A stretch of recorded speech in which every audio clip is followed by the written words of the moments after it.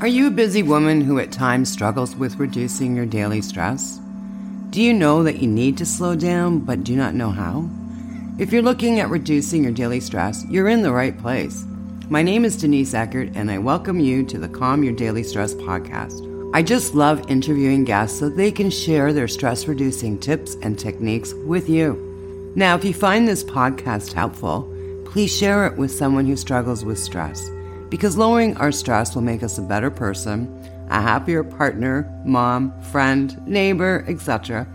And the best part is happiness is contagious. Enjoy this episode. Hi there, my name is Denise Eckert, and I love coming on here to share different techniques and tips to lower the stress in your life, because living in stress is just not good for us.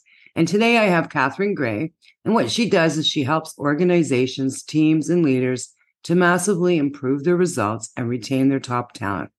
She works with them to ensure long-lasting change happens with complete clarity and accountability levels. Welcome, Catherine. Hi, thanks for having me. Now, what inspired you to do this type of work? Oh, that's a great question. So I found coaching didn't know what it was before then. But before that, I basically, two major things had happened. One is that I had ME, so kind of a limiting long-term illness that I didn't know when it was going to end.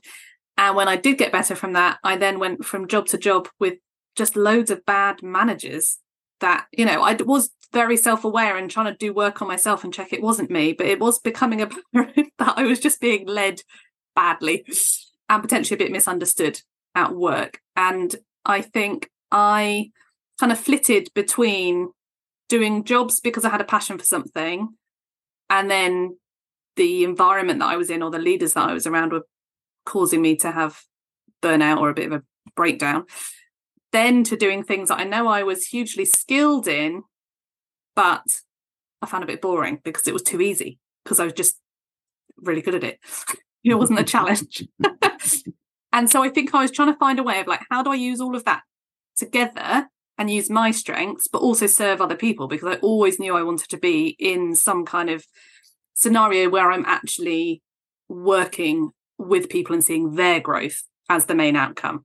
So I did a few kind of going around the houses of, should I be a therapist? Should I be all kinds of things I tried. But coaching, as soon as I'd read that description and knew that it was a joint responsibility and that we could see people grow, but I wouldn't go home and not sleep because I'd be worrying about whether they were okay or whether I'd done a good enough job. I mean, to be honest, that does still happen a little bit, because obviously I actually really care about people, but it's not like, I knew that if I went down the counselling route, I would literally be lying awake wondering whether I'd missed something or done something really badly. Whereas it's a different setup when you're coaching someone and you trust that the person has got the wisdom and expertise to kind of sort themselves out. And that's the thing too. When we do take on a job or work in corporate, I mean, how many hours do we spend there? A lot. And it's most of our lives. And if we are working for someone who's constantly stressing us out or not using us for the strengths that we possess, it's very frustrating. And it very easily leads to burnout, which leads to sickness, which leads to disaster in our lives. Now, what kind of steps do you take with people to find what kind of strengths that they have? So I am accredited in taking people through an assessment called Clifton Strengths. I don't know if you've heard of it, but yeah. So it's hosted by Gallup, who are a big organisation that do loads of research into what makes a healthy workplace, what helps an employee, what makes great managers, all the stuff that kind of I'd been searching for anyway. And you do this 40-minute assessment, and it gives you a list of your innate talents in order of, these are the ones you wake up and you're just doing, you don't even know, but you're amazing at them. Then I take people through this kind of coaching process basically to figure out where it then switches on your list to ones that you can choose to turn on and off. And then when it changes again to ones that we call non-patterns, and that's basically what we would usually refer to as weaknesses. And I did it for myself, completely unrelated to the way that my career was going. And I did a lot of assessments and personality quizzes and literally everything when I was kind of coming out of ME and wondering how to describe myself to people when I basically hadn't got any experience of anything. And most of the assessments really didn't understand. They didn't give me the language to describe what I was good at, or they kind of felt like they partially understood me, or I felt like they give you a letter or a colour or something, and then it's just like, good luck, off you go. You're just kind of pigeonholed. Whereas I did the Clifton Strengths thing with no kind of attachment as to whether it was going to do anything for me, and read it and was like, oh my gosh, this knows me. Like, how does it know me? But it also is focused on kind of empowering you to know where your energy is and how to get exponential growth and more joy in your life because of now knowing those strengths that you have and how you use them. So just the positive focus on it all as well just really hooked me in, because I saw so many other people do other assessments and they're just kind of wandering around the office and thinking, well, everyone says that I'm this colour of person and they're that colour of person, and now that's just really sad. So yeah, this is just, it's quite uplifting, but also gives you somewhere to go with it, which I just found really great. Yeah, I did the Clifton assessment, I don't know, years ago. I'm almost tempted now to do it again. And it is pretty intense. I mean, it's 40 minutes, as you said. Now, did you take that once you figured out where your strengths lied? Did you take that out into the workforce? So at that point, gosh, I'm trying to think what job I had when I did that for myself. I think I was trying to get out of a certain workplace, or I was waiting to have a family, and I kind of knew that I'd be out of the workforce for a bit. So I think I was just on my own kind of self-development journey, because I love learning anyway. And it wasn't until I had kids and kind of came up with all these business ideas and realized I wasn't going to be a stay-at-home mum as I thought I might have been. It had actually just given me this funny time period to come up with loads more ideas that I realized actually it is amazing knowing your strengths for your own benefit. But when you get to do it with all the people around you, whether that's kind of a group where you live or in some kind of community or in your team at work, there's just a whole nother level to unpick then, because actually you do start seeing things in other people that you can affirm in them and know how you best collaborate with people. Or you suddenly, it's actually quite releasing, because you look at this bit on the bottom where you go, oh, I can't really do those things. And you suddenly realize there's people around you that really can do them really amazingly. So it's just, yeah, it's great. Now, have you ever gone into an organization or a company and went, wow, this is just a mess? I just picture you, here's the round and square and triangular holes, and it's the wrong people in each little bucket, and just rearranging everybody. So that's what my brain does really naturally. Like I had an interim job when I was training to coach, and I was starting to realize a lot of these things about myself. And I literally, every time I walked in the building, I couldn't help it. It was like I was just mapping it almost visually sometimes. And I was thinking, oh my gosh, we've got all the right people. Well, like maybe 80% of the right people. They're all in the wrong roles. Like, I just want to move you there and you here. And like, let's not have a hierarchy like this. Let's like do some other kind of thing. And yeah, I can get very excited about doing stuff like that. In that capacity, it wasn't required of me or requested of me. So I didn't kind of let it out in that place. But I have since, one of the first companies that I went into, they brought me into one of the board meetings to quiz me about what it actually was, because the CEO wanted it, but she had to run it past everyone else. And yeah, they got very excited and were actually like, almost went the other extreme, and we're like, oh my gosh, can we actually like build that ideal dream team, just like knowing where our gaps are and what we need to plug in? And I was just like, well, yeah, it kind of, you're not going to get super scientific and suddenly like be treating everyone like robots and it's just this puzzle there and that bit this. But it actually really does give you a window into it's working brilliantly and what needs a bit of a rejig. And I've said to people in sales recruitment before as well, actually, if you've got this one company that needs someone and they've got a pretty good idea of what that spec is or what that person needs to show up like, and you've got 50 CVs on your desk and they basically all have the same experience, how are you ever going to know whether they're the right fit for that company? Because it's so much more than just the skill set. So even using Clifton Strengths in that scenario can be quite eye-opening.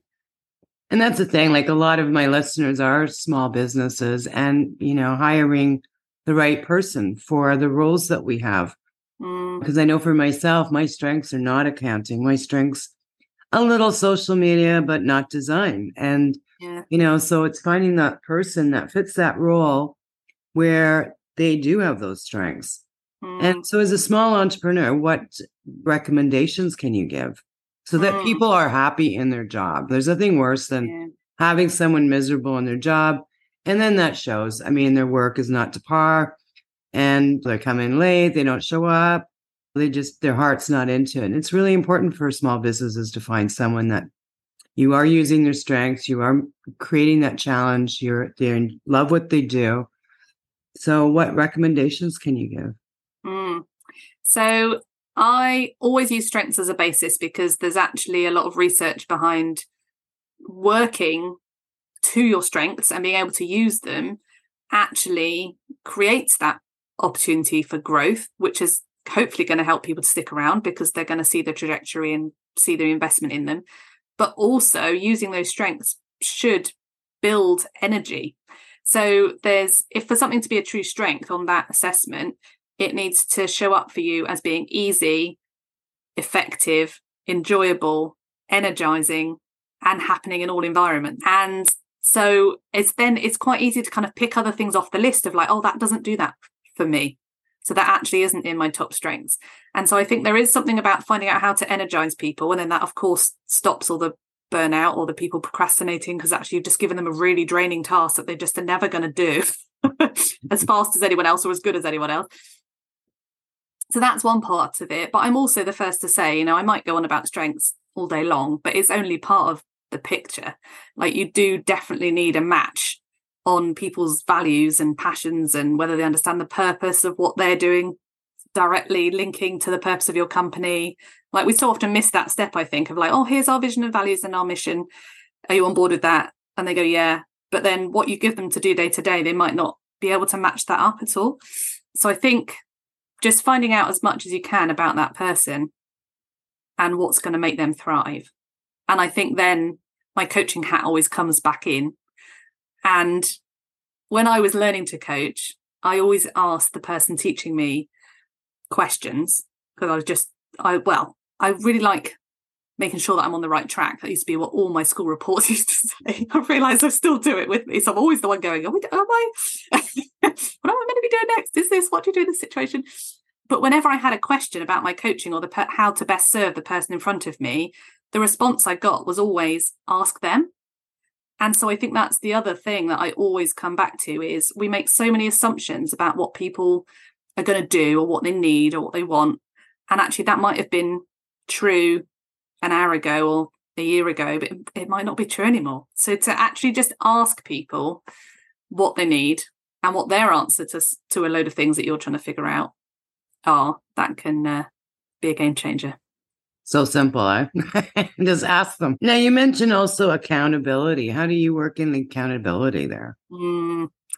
I think it's so funny because I think in certain circles it's a really overused word, and in other ones, like it's just a forgotten thing. And I know a lot of the people that I'm around, they know it's worth and that it's needed, but at the same time, you completely underestimate how much difference it makes. And so I just make sure that I go on about it all the time. And again, like I've just said, I don't assume how that accountability needs to show up for someone. So yes, I know some good tools and tips on making sure accountability is kind of embedded in any area of your life. But there's no way I'm going to assume that works for every person that I come across. I'm more likely to assume it works for like only one person I come across. And then I start inquiring of people what actually helps you move towards where you're trying to go and what keeps you on track and what measures do you need and what rewards do you need and what level of accountability do you need? Does it need to be with me or does it need to be with someone else? Like assume nothing but make sure you're asking the questions and then do what they have suggested. But again, don't then just think that you've got it. I'm always rechecking in with people. Is this working now? Or do we need to tweak it?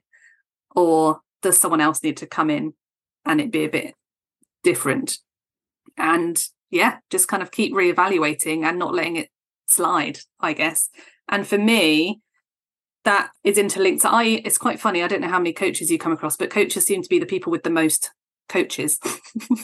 And I used to think that I couldn't come up with a topic to be coached on every week if I was going to see someone that often, which you don't have to, but it's just an example. And I thought, I can't possibly think of a topic that often. There can't be that many things to fix or think through.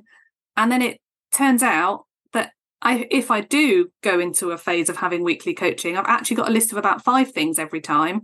And half of it is me saying to them, can you ask me that next time? Or can you help me think through who is going to help me in this scenario? Because however much I want to run after something and however driven and passionate I am about it, life happens around. Always some anomaly or some surprise thing, and it just gets lost or reduced. So it's knowing, just it's almost self-awareness again, I think, of actually knowing what helps you and going on that journey rather assuming, oh, this person says that's amazing, so I better try that. I use it for all kinds of things now, actually. I don't know. One of the other things that I'm quite into is the Enneagram. Don't know if you ever do much with that. And it suddenly dawned on me one day. So I'm a 7. And so I just want to have a lot of fun.